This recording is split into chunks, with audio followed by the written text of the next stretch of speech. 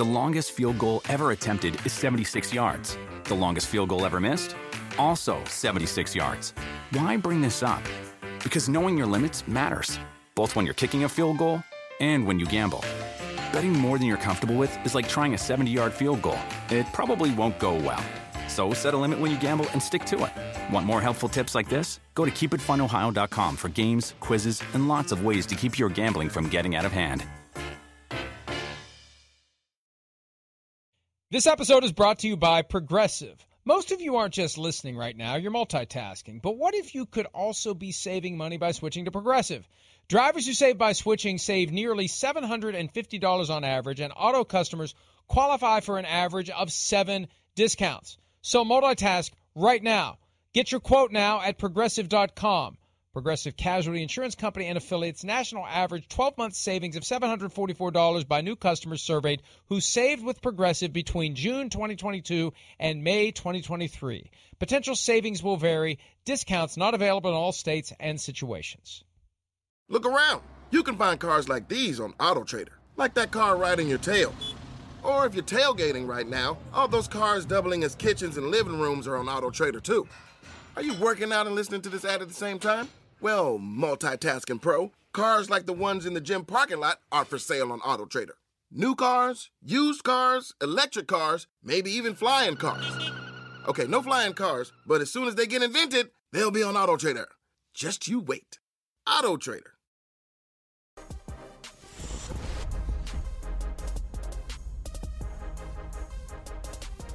Wednesday was quite a day for the Chicago Bears in multiple different ways. And one thing that made significant waves throughout the entire NFL, in part because there was a tweet that maybe overstated the situation a little bit, but let's just hear it for ourselves, Christopher. Justin Fields, normal Wednesday midweek press conference, he was asked this question as it relates to the Bears' loss to the Buccaneers on Sunday and Justin Fields not playing very well in that game. What didn't you like about your performance from week 2? Here's his answer.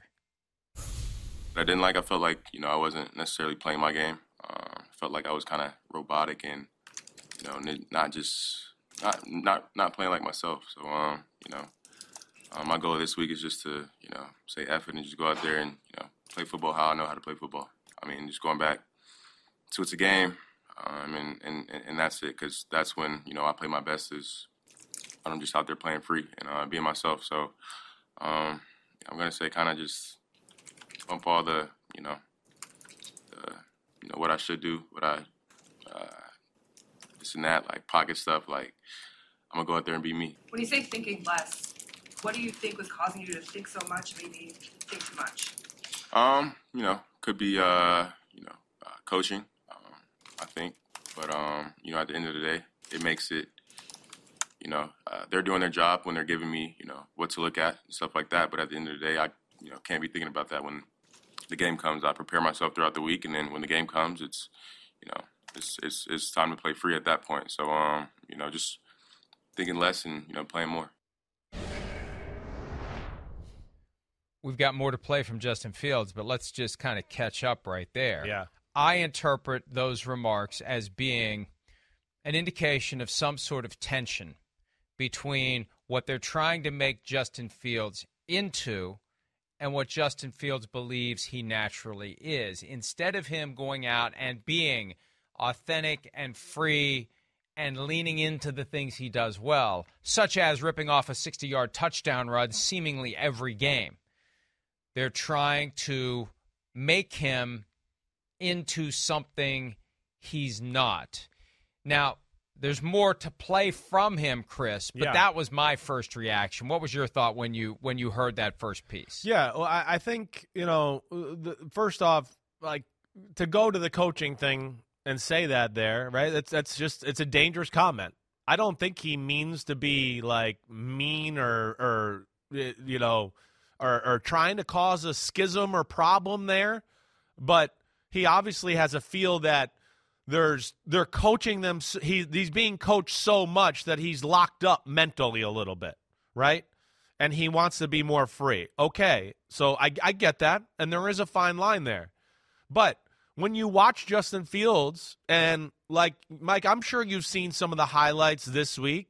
I talked about it last week when we broke down the opening game against the Packers, right, on our podcast. It looks like he's playing free. I don't know what else to say. There's people open all over the football field. They're open everywhere. I mean, in the game last week against the Buccaneers, I mean, everybody on TV is making excuses and blaming everybody except the guy who's in charge of pulling the trigger. So that's where I'm a little like, I don't know if I can totally buy into what he's saying there, right? I mean, again, you look on social media, you watch any other sports channels on TV, they're showing you plays where you go, damn, it was a 2-minute segment, and you just showed me 4 replays where he should be 4 for 4 for 190 yards. And that can't be because of overcoaching. It's like there's a guy running straight open down the middle of the field.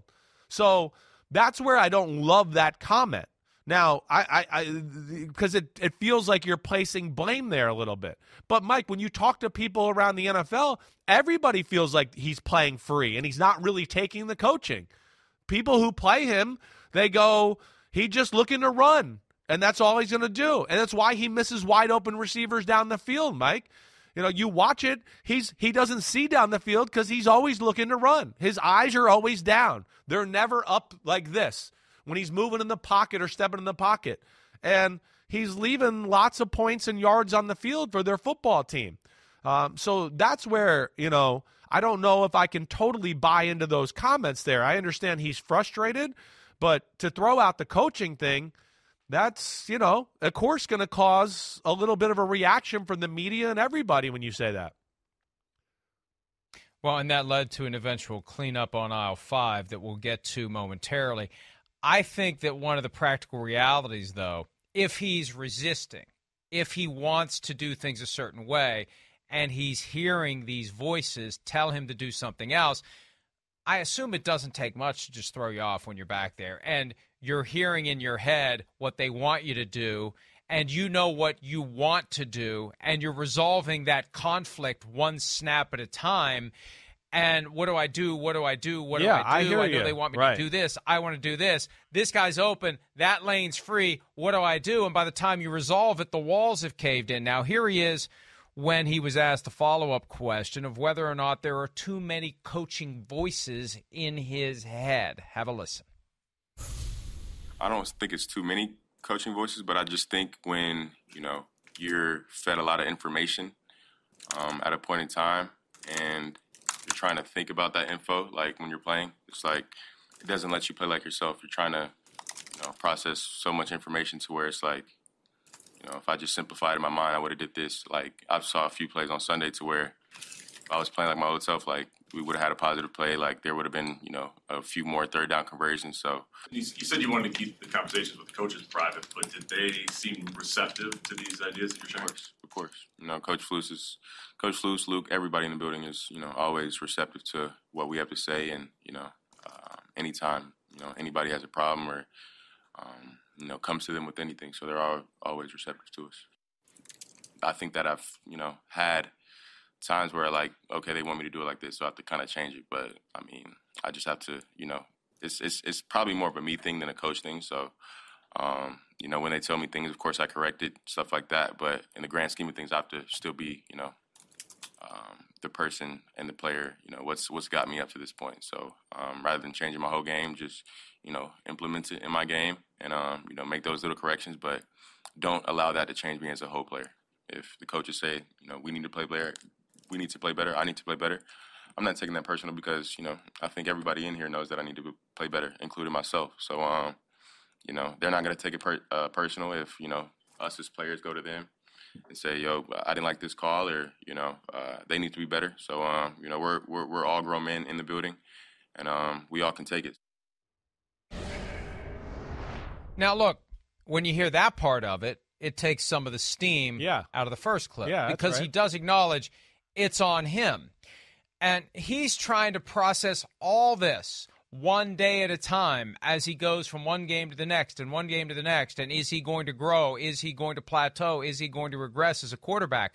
So this obligation to sit there once a week and answer these questions, it is potentially going to lead him in a path where he says something.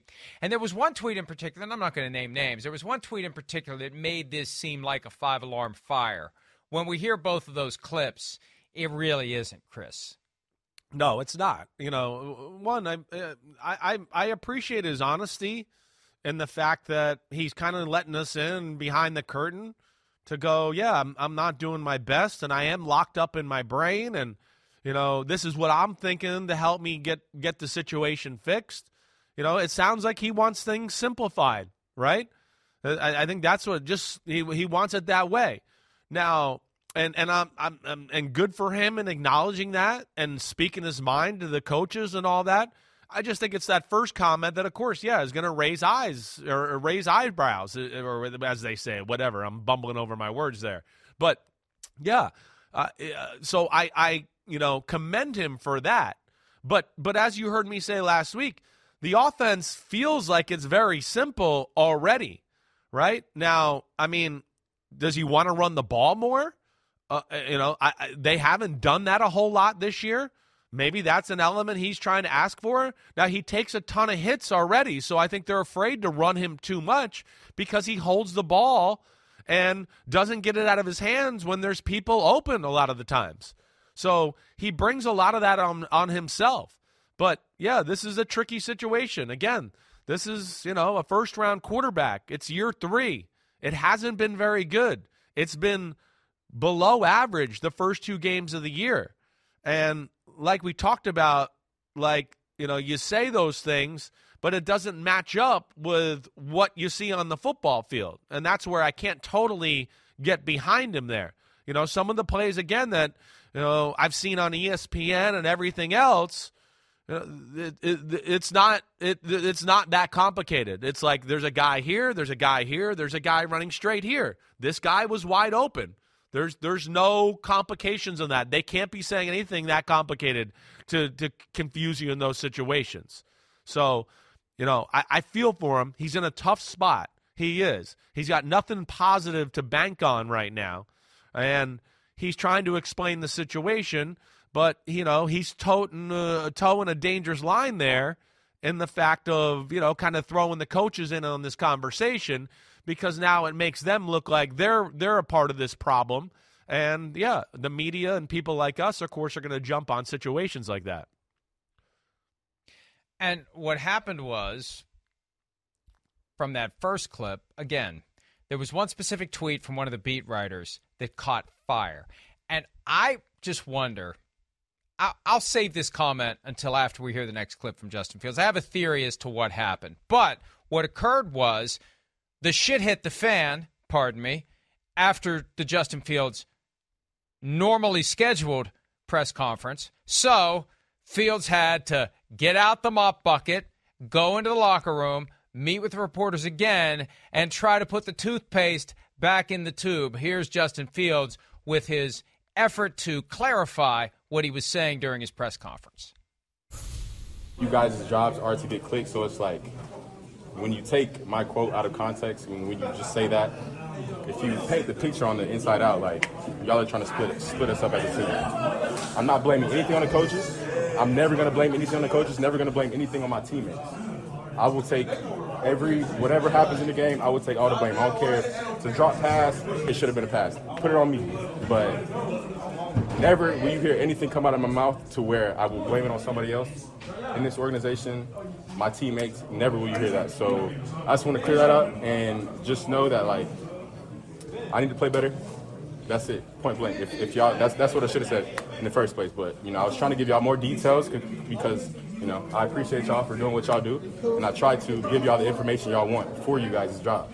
So I'm going to do that and in the future, but I ask you guys just to put the whole quote out. Don't cut it up into words and pieces to make it seem like I'm saying something that I'm not. So, again, appreciate you guys, what you do, and y'all have a blessed day. That's it.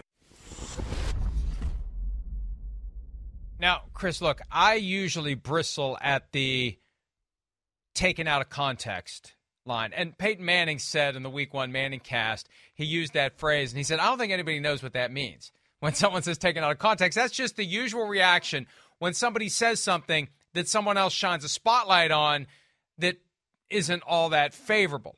But in this case, this one's more subtle because I say all the time, if you isolate a quote and you don't bastardize or twist the quote into being something other than what it was, you are not taking it out of context. But there was a broader context here where what he said early when he seemed to be blaming coaching was softened dramatically by what he said later. That is what he's complaining about. Yeah. And that all traces to the tweet that I saw where one of the beat writers emphasizes the idea, and I'm looking for it now, that he was blaming coaching. Here it is. Justin Fields acknowledged he's been playing too robotic, then bit the pin off the grenade and rolled it into the building with his explanation for why he believes it is this way. Quote, coaching, and quote, wow. Yeah. That's from a beat writer. Here's my theory. And I'm sorry to hog the mic here, but I want to get this out there. Go ahead. Because I think this is what's going on. I feel like the people who are actually boots on the ground covering the teams are trying to keep up with these stupid-ass bot accounts that we don't know who these people are. They're just initials. They're eggs on Twitter. And they are either buying followers or buying likes, and people listen to this. Whatever it is, WTF football, JPT football, and they pop up, and I don't follow them, and they like pop Dub into my feed all the Kleiman, time. those people, you mean? They pop up into, at least we know who he is, and he actually has a writing job now, but they pop up into my feed, and I don't follow them. So what happened? They're trying to keep up with them because their style is to sensationalize, and they don't care that it's not accurate. They just want to sensationalize. Yeah. So now we're seeing the beat writers trying to when in Rome. And the guy that posted that tweet yesterday unfairly sensationalized what Justin Fields said. And I think at some level he's trying to keep up with the bot accounts that are grossly and deliberately and intentionally twisting and warping and sensationalizing everything. Agreed. And it's a threat to the people who are actually out there doing the work. Yeah, no, agreed. That's too harsh. It really is. Pull the pin on the grenade. Like, get out of here. That's not what that sounded like. Again, it's not. And I'll echo the sentiment again. I appreciate that he was open. He was trying. He's a good guy, Justin Fields. He is. He's trying to be respectful and give a little bit of inside his brain as far as what's going on there. But the problem is he broke kind of the golden rule of football, which is just don't bring other people up in your press conference, right? Like he said at the end, I should have just said it's my fault. I got to be better, blah, blah, blah, right? Because you give people a little ammo. And, yeah, then people go and they do take it, to another level and out of context for sure. So it's listen, nothing's been easy for him. And he's handled himself really for the most part like a true professional. He has. I give him a lot of credit for that. I do. But, yeah, it just when you kind of make that one little comment in this day and age, we know where that goes. But, yeah, it was sensationalized without a doubt to a degree that was not fair to Justin Fields there all the way. It was not fair to him. But he knows better to not kind of go down that road, and hopefully he'll learn that, for sure here now going forward. Well, this is part of the career arc and the overall experience of any quarterback or any player that is the center of attention. And in Chicago, a great football city, we were talking about this recently. The year we went there, 2019, for the first game of the season, I'm like, it's one of the greatest football towns in the NFL. A better football team. Yeah. This place deserves more than what it gets. One Super Bowl win in all these years, a team that far more often than not stinks, and now they're dealing with early season stink and chaos. But my point is, when you get yourself in this spot as the Justin Fields, you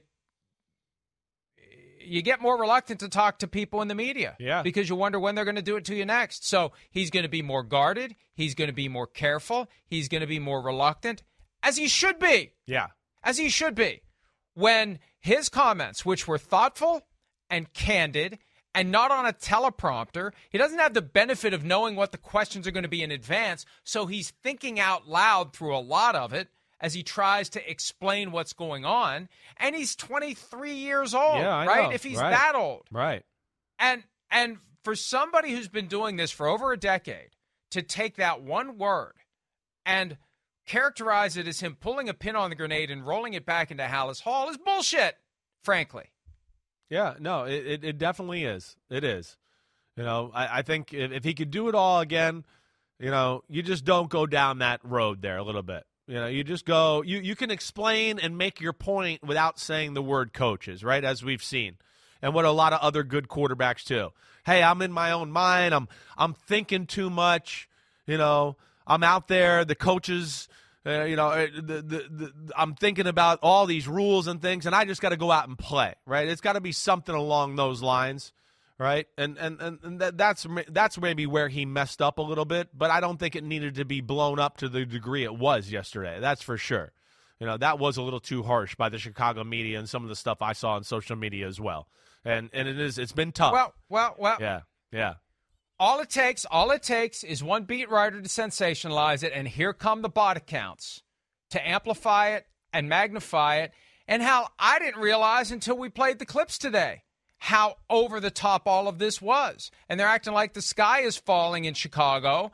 And well, I read it yesterday, and as I read it all, I thought, this isn't that bad. He's just being open here. It's just that one part. It's just that one coaching thing that everybody just ran off with.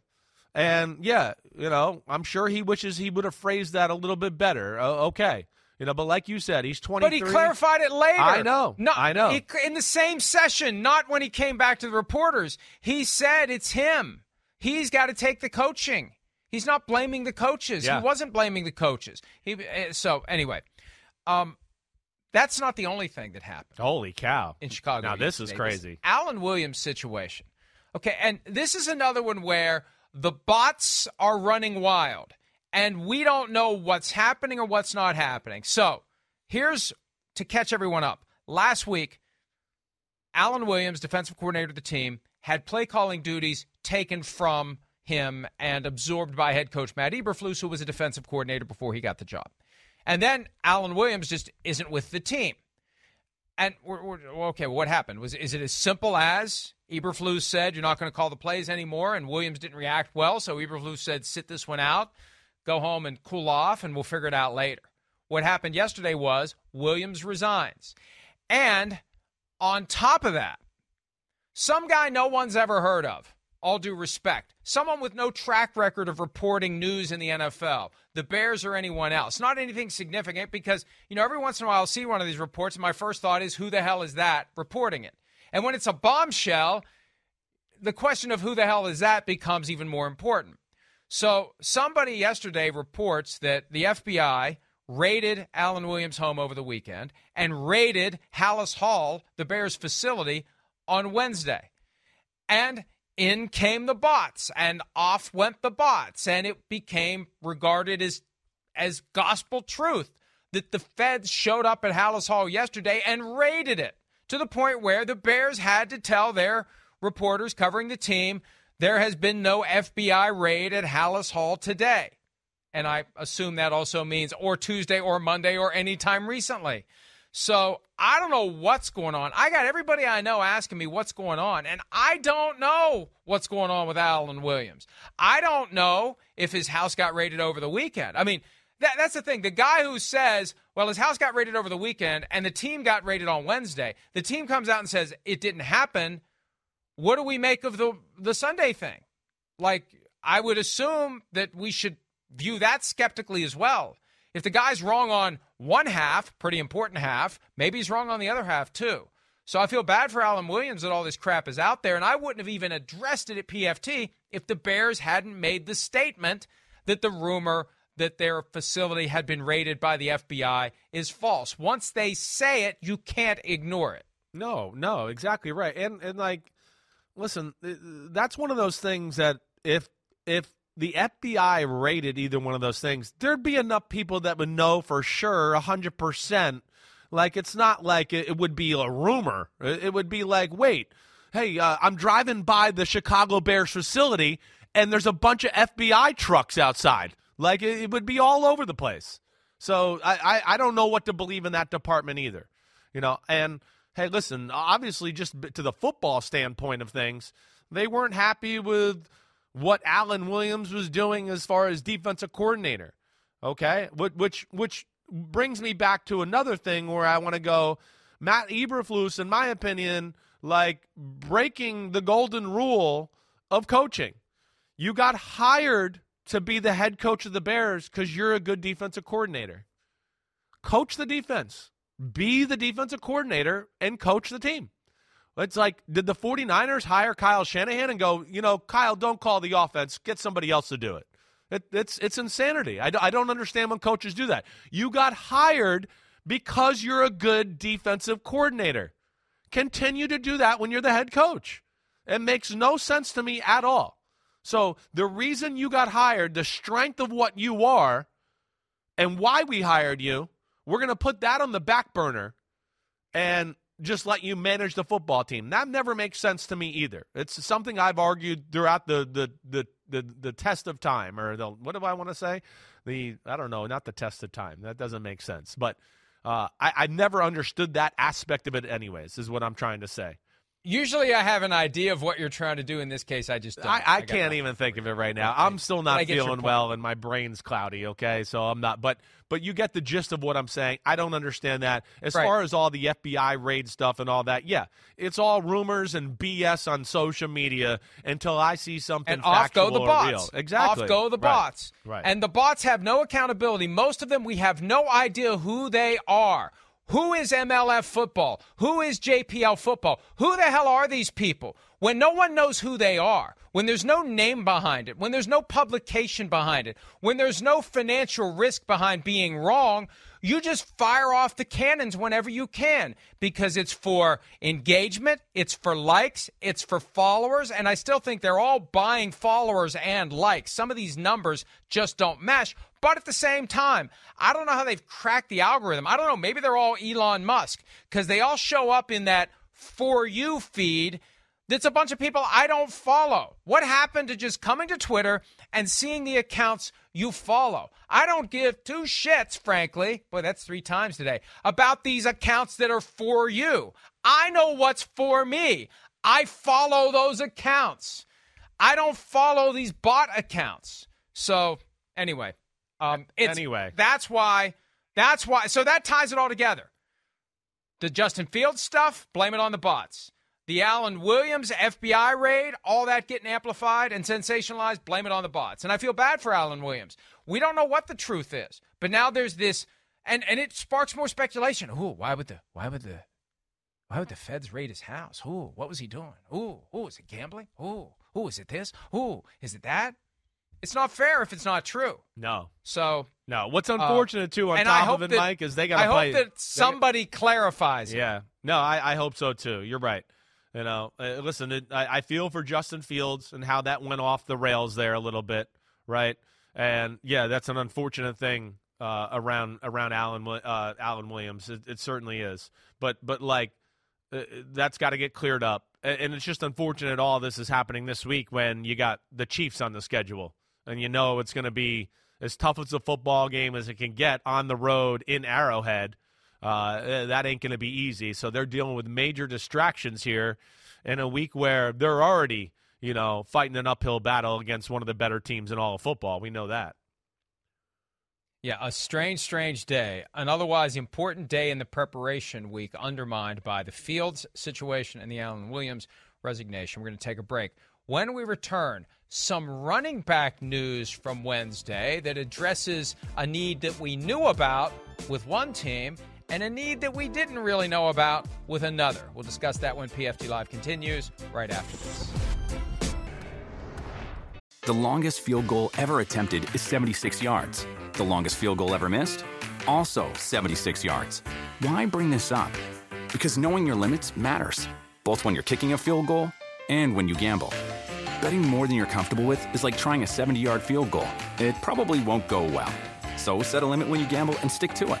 Want more helpful tips like this? Go to keepitfunohio.com for games, quizzes, and lots of ways to keep your gambling from getting out of hand. Save big money on everything. Now at Menards. Make quick work of your outdoor cleaning project with Masterforce outdoor and landscaping tools. The 80-volt cordless trimmer is powerful, efficient, and hassle-free. So you spend less time working on your yard and more time enjoying the results. On sale now through May 19th. Check out our wide selection of Masterforce tools and see the rest of our deals on Menards.com. Save big money at Menards. The Premier League is built on hope. The hope of discovering a new star. It doesn't take long for Darwin Nunez to make an impression. The hope of rewriting history. And the hope of continuing a dynasty. Unstoppable week after week. This is the Premier League on NBC, USA, and Peacock.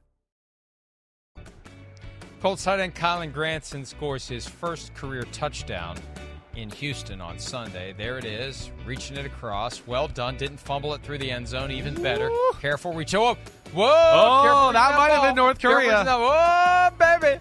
Oh, baby. And that's great. That's how he celebrates at the photo shoot. That's pretty good. The baby is finally here. After 3 years of trying, it's finally here. Hashtag first career touchdown. Well done. But yeah, the dingo almost ate your baby, Kylen, because you almost fumbled it through the end zone and gave the Texans the ball at the 20. Yeah, that was definitely risky, but I love that. Very creative with what he did there. I mean, that was very funny, so I give him credit for that. But, yeah, we almost saw, my favorite rule in all of football come about once again. Well, we almost saw it on Sunday with Tyler Lockett. We almost saw it there with Kylen Granson. And we saw it with Justin Jefferson. Until they change it, the coaching point is be very careful about reaching for the pylon, because if that ball comes out of your grasp, the other team's going to get it, not at the spot of the fumble, at the 20. So we all know the risk until they change the rule, and they likely never will, at least not until it happens in a Super Bowl. All right, we're playing a little game of what's more likely here. Let's get through this first one, because the news is embedded in the second, too. Okay. I'm kind of confused by this, Pete. I'm sorry. I don't mean to be critical in real time. Yeah. I think we should just I don't think we need to play what's more likely. Let's just get to the news, because it's fairly consequential. We don't need to force it into a Price is Right game with the guy yodeling up the... Hey, Mikey the Snark. So relax, Mikey the Snark. Hey, chill out. You little the show snarky, falls Mikey. off the cliff. Let's get to the news. Hey, look, I like news. Some people don't. Here's the news. Kareem Hunt back in Cleveland. And I thought this was significant. His visit on Tuesday wasn't actually a visit. It was a tryout. Yeah. They made him come in and put him through the paces to see what he had left. And as Shereen Williams pointed out yesterday, last year it kind of looked like maybe he didn't have a whole lot left. Well, he had enough left that they were able to get him to agree to terms. And this is a guy who I think Chris had been waiting for more than anyone was willing to offer. And finally, we found a consensus between player and team. He's back with the Browns. He spent the last 4 years there. They had no intention of bringing him back. Now that Nick Chubb is out for the year, he's back. Jerome Ford is still the lead guy, but Kareem Hunt is back. Yeah, I mean, they needed another guy. We know that. I think they do. You got to do the right thing there. I think the right thing is to work out somebody like that. There's no doubt that he lost, a step last year. There's no doubt about that. And what we're seeing too, again, I know I said this the other day, we're seeing these teams, they're pretty much on point with when they're starting to feel out like this guy's lost, he's lost something. He's lost a step. He's lost sixth gear, right? So Kareem Hunt, they want to bring him in. You want to work him out. You want to see where he's at too. It doesn't do good to sign him and then, oh, damn, he's out of shape and he's not going to be able to contribute to our football team for 3 weeks here because he's, hasn't been working out or ready to go for NFL football here. But he knows the system. That's important. He's still got some experience and the ability to carry the ball 10 times a game. I don't think they're going to lean on him in a big way. Ford's a pretty good player, so I understand them going with him. This is going to be a tough week for them. They want to run the ball. We know that because the passing game is iffy at best at this point, and they got to play the Tennessee Titans. And the Titans, nobody has run the ball on the Titans yet. So it's going to be interesting just as far as the matchup's concerned, to see what the Browns' offense can do against this Titans defense. But nonetheless, Kareem Hunt is a good addition. Like I said, they need the depth and the experience, and he knows the system, and it makes sense from that standpoint.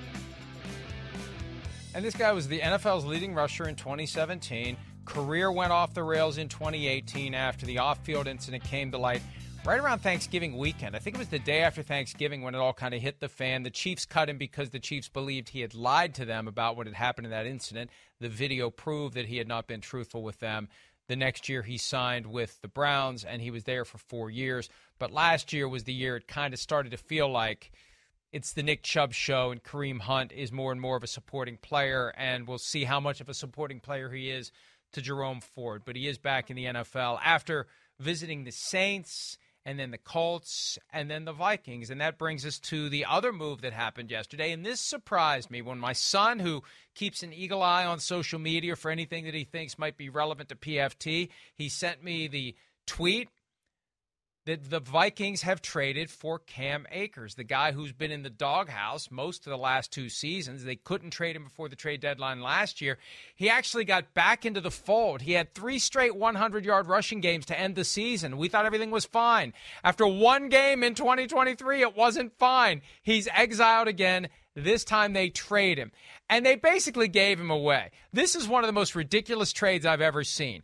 Cam Akers plus a 2026 conditional 7th-round pick to the Vikings for a 2026 conditional 6th-round pick. And I don't know what the condition is. Is it he's on the team at the end of the year? Is it they sign him to a new contract? But the picks are conditional. It may be the Vikings ultimately give nothing for Cam Akers. Well, it is amazing, as far as a guy that we know has talent that's worth more than that. But I think this is one of those cases where, you can't ask for a whole lot when you've already put it out there that he's not on our team anymore. So they're just, I think, happy to get rid of Cam Akers, the distraction, everything that's gone on with him. I think they feel that he did not act in a professional manner really throughout the last 2 seasons, and they had enough. And they felt like he was bringing down their football team, and your Vikings football team not been able to run the ball as of late. Right, in the first 2 games, nothing going there. And, okay, Kevin O'Connell, he came from the Rams, so he knows Cam Akers is going to know his system and fit in the right way there. So that's where it makes sense, too. But, we'll see where this goes. I don't know if it matters who's at running back for your Vikings football team right now, because when I watch, the run game, it's not like I look at it and go, oh, man, there's huge holes, and they're missing them, right? He's talented. We know that. He can bounce to the outside, make plays there. He can run hard through the middle like you're seeing here and drive the pile. But I think I look at the Vikings right now more on just the run game has to be better. They're all about the pass game, and it doesn't look like they work on the run game a whole lot there in Minnesota. 69 rushing yards in 2 games for the Vikings. And right. I don't know if they're not committed to it or they just abandon it, because if it's not working early, why keep running into a brick wall literally when you can just throw it to Justin Jefferson or TJ Hawkinson or Jordan Addison or KJ Osborne? Right, that's where I feel we've got the passing game. Right, yeah.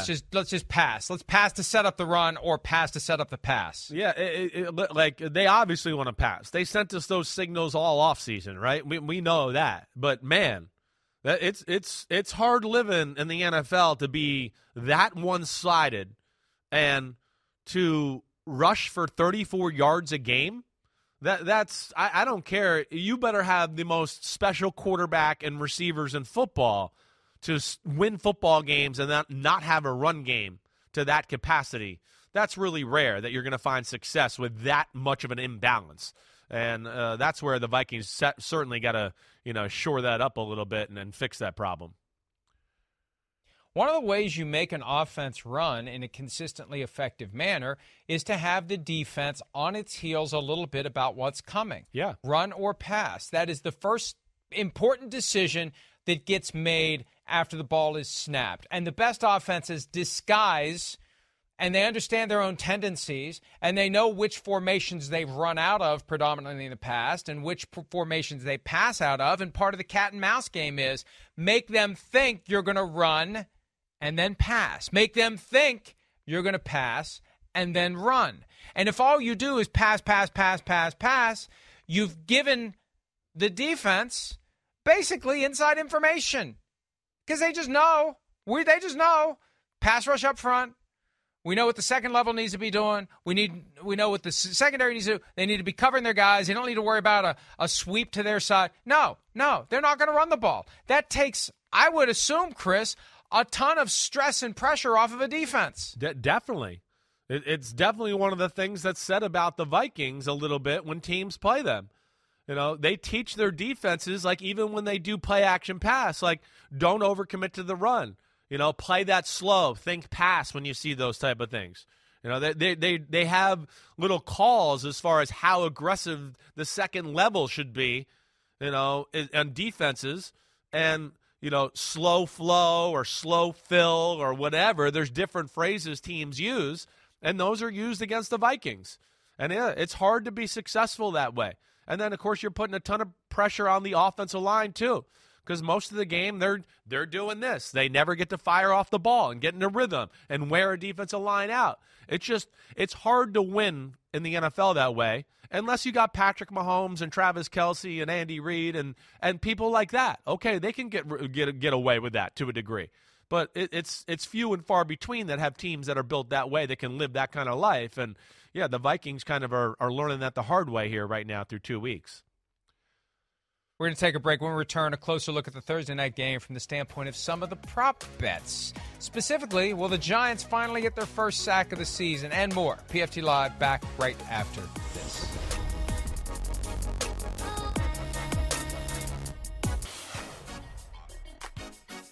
DraftKings Sportsbook is an official sports betting partner of the NFL, and new customers can bet $5 and get $200 in bonus bets instantly. Download the app and use promo code PFT Live when you sign up. DraftKings Sportsbook, the crown is yours. All right, some of the props that are available via DraftKings for tonight's game, some of the little things that make it spicy, make it interesting. How about the simplest, the most common, the most usual prop? Final score. 49ers, 10.5-point favorites with an over-under of 44. Now, we're going to do our official picks coming up later this morning in the weekly Joint Mega Picks pod, but I think we're both going to pick the 49ers to win. Is 10.5 a little too much? Is it too much? You never know when they're going to kick a field goal with 4 seconds left. I think if it was a normal week and it was a full week, I'd probably go, that is too much. I mean, I'd be like, no, excuse me, I'm saying that the wrong. If it was a normal full week, I'd go, I'll take the 49ers in the over. I feel like with the short week and some of the things we discussed earlier, and it being Thursday night football, and teams can be a little sluggish and, a few mistakes, that, 10.5 feels a little too much for me right now. I haven't, totally written down my final score quite yet, but when I see that right there, I'm thinking that that's a little too high of a number for Thursday night football. Again, we'll make our final picks coming up later today. The full Joint Mega Picks podcast will be available in the Chris Sims Unbuttoned podcast feed, in the PFTPM podcast feed, and also at YouTube. And we'll use clips from some of the various games at PFT throughout the weekend. Passing props, Daniel Jones over under 215.5 passing yards. What do you got, over or under? I'm going to go over, because I don't think they're going to be able to run the football, and they're going to have to rely on the passing game, and I envision them being down. So that's going to force them to have to pass the ball too. And I certainly could see this being a game where, late game BS stats get accumulated that look a little bit better than the actual competitive part of the game looked, right? So I'll go the over with the 215. Hey, that's a great point. I mean, look at what happened on Sunday. They go behind 28-7, and they light it up. Right. And you're not going to have Saquon Barkley. They may just come out there and say it worked on Sunday when we were in a deep hole. Let's just let Daniel Jones go out and earn his $40 million per year. So I'm over as well with you. Brock Purdy, over under 228.5 passing yards. There's been a little concern on the deep ball accuracy. Yeah. Is he going to get more than 228 or less? Well, this is where it's like it's hard with the 49ers just because, they're so damn good in so many ways here, right? I'm going to go over here, though. I am. One, I think that the Giants are in a tough spot here of, wait, we have to stop the run game, and now we're a little compromised with, like I said earlier in the show, some young corners and some people in the secondary that are going to have to match up against, a pretty good receiving core by the 49ers, let alone when you have to overcommit to one thing. That's usually when Shanahan has something for you. Oh, you're going to overplay the run? Okay, well, I got this play action pass and this and that to take advantage of, all the things you're doing. He's the king of checks and balances for his offense there. So I think I'm going to go over with that one as well, Mike. Yeah, I think I will agree with you on that. And Brock Purdy still creating a lot of excitement as he becomes maybe a franchise quarterback. We'll see. Not bad for the last guy taken in the 2022 draft. All right, rushing props. Daniel Jones. Wasn't it a Thursday night game when he tripped over the 5-yard line? I believe it was. Thursday night game. Right. Either way, he once tripped over the 5-yard line. The over-under for his rushing yards is 37.5. And again, with no Saquon Barkley, does he take off from time to time enough to beat that number? Chris, what do you think? I'm going to say yes to that, too. I can't believe I'm saying yes to all these as we're sitting here. But, yeah, his legs are going to be imperative tonight. And Daniel Jones is a damn good runner, as we know. I mean, he's the type of guy that he could rip a 30-yard run off, no problem. I mean, we see it a lot. So, I think they're going to have some quarterback design runs. I think he'll scramble a few times. That'll get him a few yards there. And if the 49ers get over aggressive and stopping the run game, they always have the little read option and stuff to go along with it. I feel like the over's coming in that one as well, Mike. Yeah, no Saquon Barkley again. More passing, more running from the guy that you're paying $40 million a year to. Make him earn it tonight. It's a good opportunity to do so with Barkley out. Christian McCaffrey, 49ers running back, over under 78.5 rushing yards. We talked about him earlier. He plays a lot. He gets a lot of touches. He's averaging 24 per game.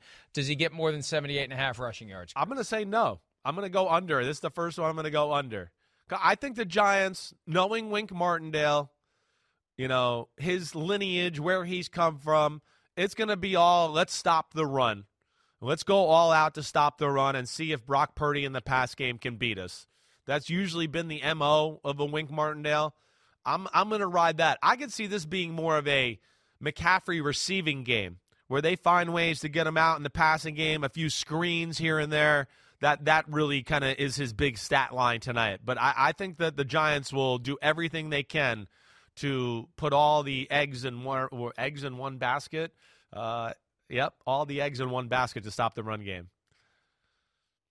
Yeah, and look, he's had heavy workload each of the first two games, short week. Yeah. You don't really need him tonight to get 25 touches. You shouldn't need him to do that, to beat the Giants. You give him a little time off and just manage him by not overdoing it, which leads to fewer than 78.5 rushing yards. All right, let's look at the sack props, both for the 49ers and the Giants. This is for the over 0.75 sacks. And the clear favorite, Nick Bosa, followed by Javon Hargrave and Eric Armstead. Then you've got the Giants, who haven't had a sack all year long. Which of those is the most enticing to you, factoring in the odds? Well, I think if the Javon Hargrave one is the one that I'd probably look at. I mean, again, Nick Bosa, I would for sure say he's going to get a sack tonight, like 100%. But without Bredesen and the things you talked about early in the show when we talked about the matchup, that group, Hargrave, Armstead, like Wilk said, F the play up, what they do there. And the fact that I think that, Daniel Jones is going to probably have to drop back more than the Giants would like tonight. The Javon Hargrave one's the one I'll look at. Him or Eric Armstead, I certainly could see them getting 1 to 2 sacks tonight. Yeah, look, this is such a crapshoot because the actual sack itself is a lucky opening that so many other things go into. Guys get close. And is the ball out? Did you get shoved out of the side? You get the goal is to just be in the vicinity.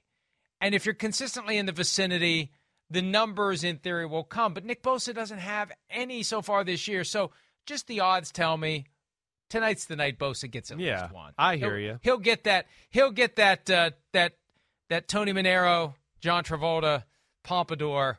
He'll on the underneath that big giant hammerhead shark helmet. He'll get that onto Daniel Jones. Yeah. I hear you there too. All right, and Mike. Last week, I don't know. Did they not have a sack last week? That was Matthew Stafford and McVay and that offense. They know how to get the ball out of their hands quickly, right? I don't think they're going to have the same luxury here. The Giants tonight. We saw in week 1, we got Drake Jackson, who had 3 sacks. Hargrave had a sack in that game. Who else am I missing? Kerry Hyder had a sack in that football game. I feel like it'll be more along those lines than what we saw last week with Stafford and McVay in that attack. We're going to take a break. When we return, Week 2 feats of strength next here on PFT Live.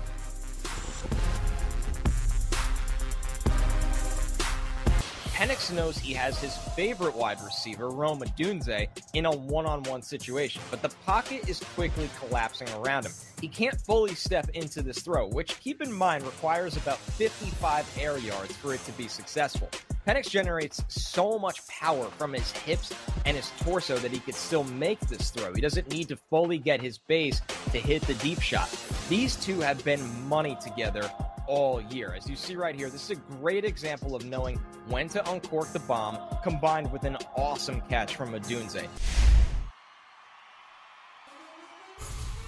That's my homie Connor Rogers showing you Washington quarterback Michael Penix Jr. in his weekly Big Ten film breakdown. You can find that full video on our youtube.com/NBC Sports channel.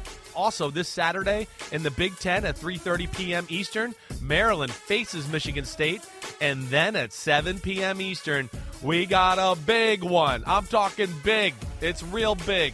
It's Ohio State at Notre Dame. Catch it all on NBC and Peacock. I will be on the couch for sure for that 7 Eastern Ohio State Notre Dame Clash of the Titans matchup. It's going to be awesome. But NBC Big Ten kicking butt. Can we get them to delay kickoff by about 30 minutes so when I get to the hotel in Greenwich, I have a chance to go get my dinner and settle in? 7:30 would be perfect. See if you can work on that. By the way, thanks for the invitation to come sit on the couch with you and have a little smoke and have a little drink and watch that game. Be a perfect night, Ohio State, Notre Dame. Okay. All right. All honesty here. I'll keep. We're going to do that. I don't know if you want to come hang out with me at all right now because I have the plague over here, okay? So that's on your own thing. But my Aunt Wendy, like the coolest aunt in the world, it was her birthday, September 20th, and she's coming over Saturday to kind of do a little celebration at the house, right? So, she probably will want you there. And this might be a good gift for her to bring, Mikey the Snark over to the house so she can see you in person for the first time. So maybe we'll make that happen, okay? But you have the plague. If you want to come by and hang out and, join in the plague with me, that'll be cool. Aunt Wendy's birthday, same day as my dad's birthday. My dad would have been 102 yesterday, so happy birthday, Aunt Wendy. All right, so we have a trivia question as we do the matchup draft for Week 3. Here it is, Chris. The Giants, down by 21 last week, tied the largest comeback in team history. Giants legend Phil Simms, a.k.a. the Big Effer, staged 2 17-point comebacks in his career. Who are the 2 teams that Phil Simms came back to beat from 17 points behind? Man, you think this is going to get me? I mean, I'm a football historian, let alone a deep-rooted Phil Simms historian. So that would be the New Orleans Saints, 1986. I think that was week 4. They were down 17-0, came back and beat them. And then I don't remember the week exactly, but a Monday Night Football game against Joe Montana and the 49ers out in San Francisco. They were down 17-0 at the half and came back and beat the Niners 21-17. All I remember from that regular season is when that SOB made the throw on fourth down to beat the Fourth Vikings. and 17 On the sideline, Bobby Johnson toe tapping. Okay, you get the first pick. Matchup draft. Off we go. All right. Well, I think one that's just I'm excited to see, just from a mano-a-mano standpoint, is the Miami Dolphins Denver Bronco game, but Tyreek Hill versus Patrick Surtain, right? Surtain, Sauce Gardner, Jair Alexander, they're the top corners in football. Diggs in Dallas, for my money. And they're going to put them in some situations where they're going to go, no, you got to man up and do this. So I'm excited to see that. I think if Denver wants to win this football game, they're going to have to take some chances and maybe put him on an island a little bit more than they would like to stop all the other things that Miami offense does. So that's one that caught my eye from the get-go. Arguably the best corner in the game against the most dangerous receiver in football. And Tyreek Hill, limited with an ankle injury in practice on Wednesday. Jalen Waddle in the concussion protocol. If Waddle can't play, you can devote even more resources to trying to neutralize Tyreek Hill. I'm going to go to Washington, where everybody loves the Commanders. They're 2-0. The subplot here, though, is Eric Bieniemy versus Sean McDermott. It's got shades of Chiefs-Bills. And Bieniemy getting a ton of praise for what he's done with that offense so far. Sam Howell looking good. The Bills looking great on defense last week. They really got things sorted out after the Monday night opening loss to the Jets. But it just feels like mini Chiefs-Bills. Even though the Commanders don't have the sizzle the Chiefs have, Bieniemy has that sizzle, and it's Bieniemy versus McDermott that I think creates the extra intrigue. No, it is cool. And like Washington's fun to watch on offense. They're not perfect. The quarterback's a little crazy, but he makes plays. There's no doubt about that. And then the other thing I like what Bieniemy is doing as compared to what in Kansas City, he's staying patient with the run game. I mean, Brian Robinson and Gibson, they have been a part of the game plan and been impressive that way. So, I really like what Bieniemy's done with that Washington Commanders football team. There's no doubt about that. I think I'm going to go to the Patriots-Jets game next and just go to Nathaniel Hackett versus the Belichicks and Gerard Mayo, whatever, the defensive coaches on that. There's got to be, there's got to be more to the Jets offense. They got to rethink some things here and be a little bit more creative, whether that's motions, shifts. As you heard me yelling during the game, right? At one point, I was literally yelling, can we just max block things up and let the guy drop back and feel comfortable so he could throw down the field? And then he threw a touchdown pass to Garrett Wilson like the very next play after I said that. There's got to be a little bit of a change in approach here. And I know it's not easy because they expected life with Aaron Rodgers. But the Patriots certainly have had their numbers, and the Jets got to bring some new wrinkles to the table if they want to get this win this weekend. If there is a must-win game on Sunday, it's in Minnesota where the 0-2 Chargers face the 0-2 Vikings. And I'm going to go Brandon Staley versus Justin Jefferson because what did Brandon Staley, the head coach and basically a defensive guy, he's responsible for everything, particularly the defense. What did he do week one against Tyreek Hill? Singled him most of the game. You do that to Justin Jefferson, you're going to pay for it repeatedly. Gave up 215 yards to Hill in week one. How many will Justin Jefferson get? He currently leads the league with 300, and the Vikings had a couple of extra days to get ready for this one. That, to me, is a huge wrinkle in a very important game for both of those teams, Chris. Yeah, huge game. Huge game for both. It feels bigger for Brandon Staley. That's what I'll say to that. I mean, it seems like the spotlight and the pressure is on him in a big way right now. Early bye may help him.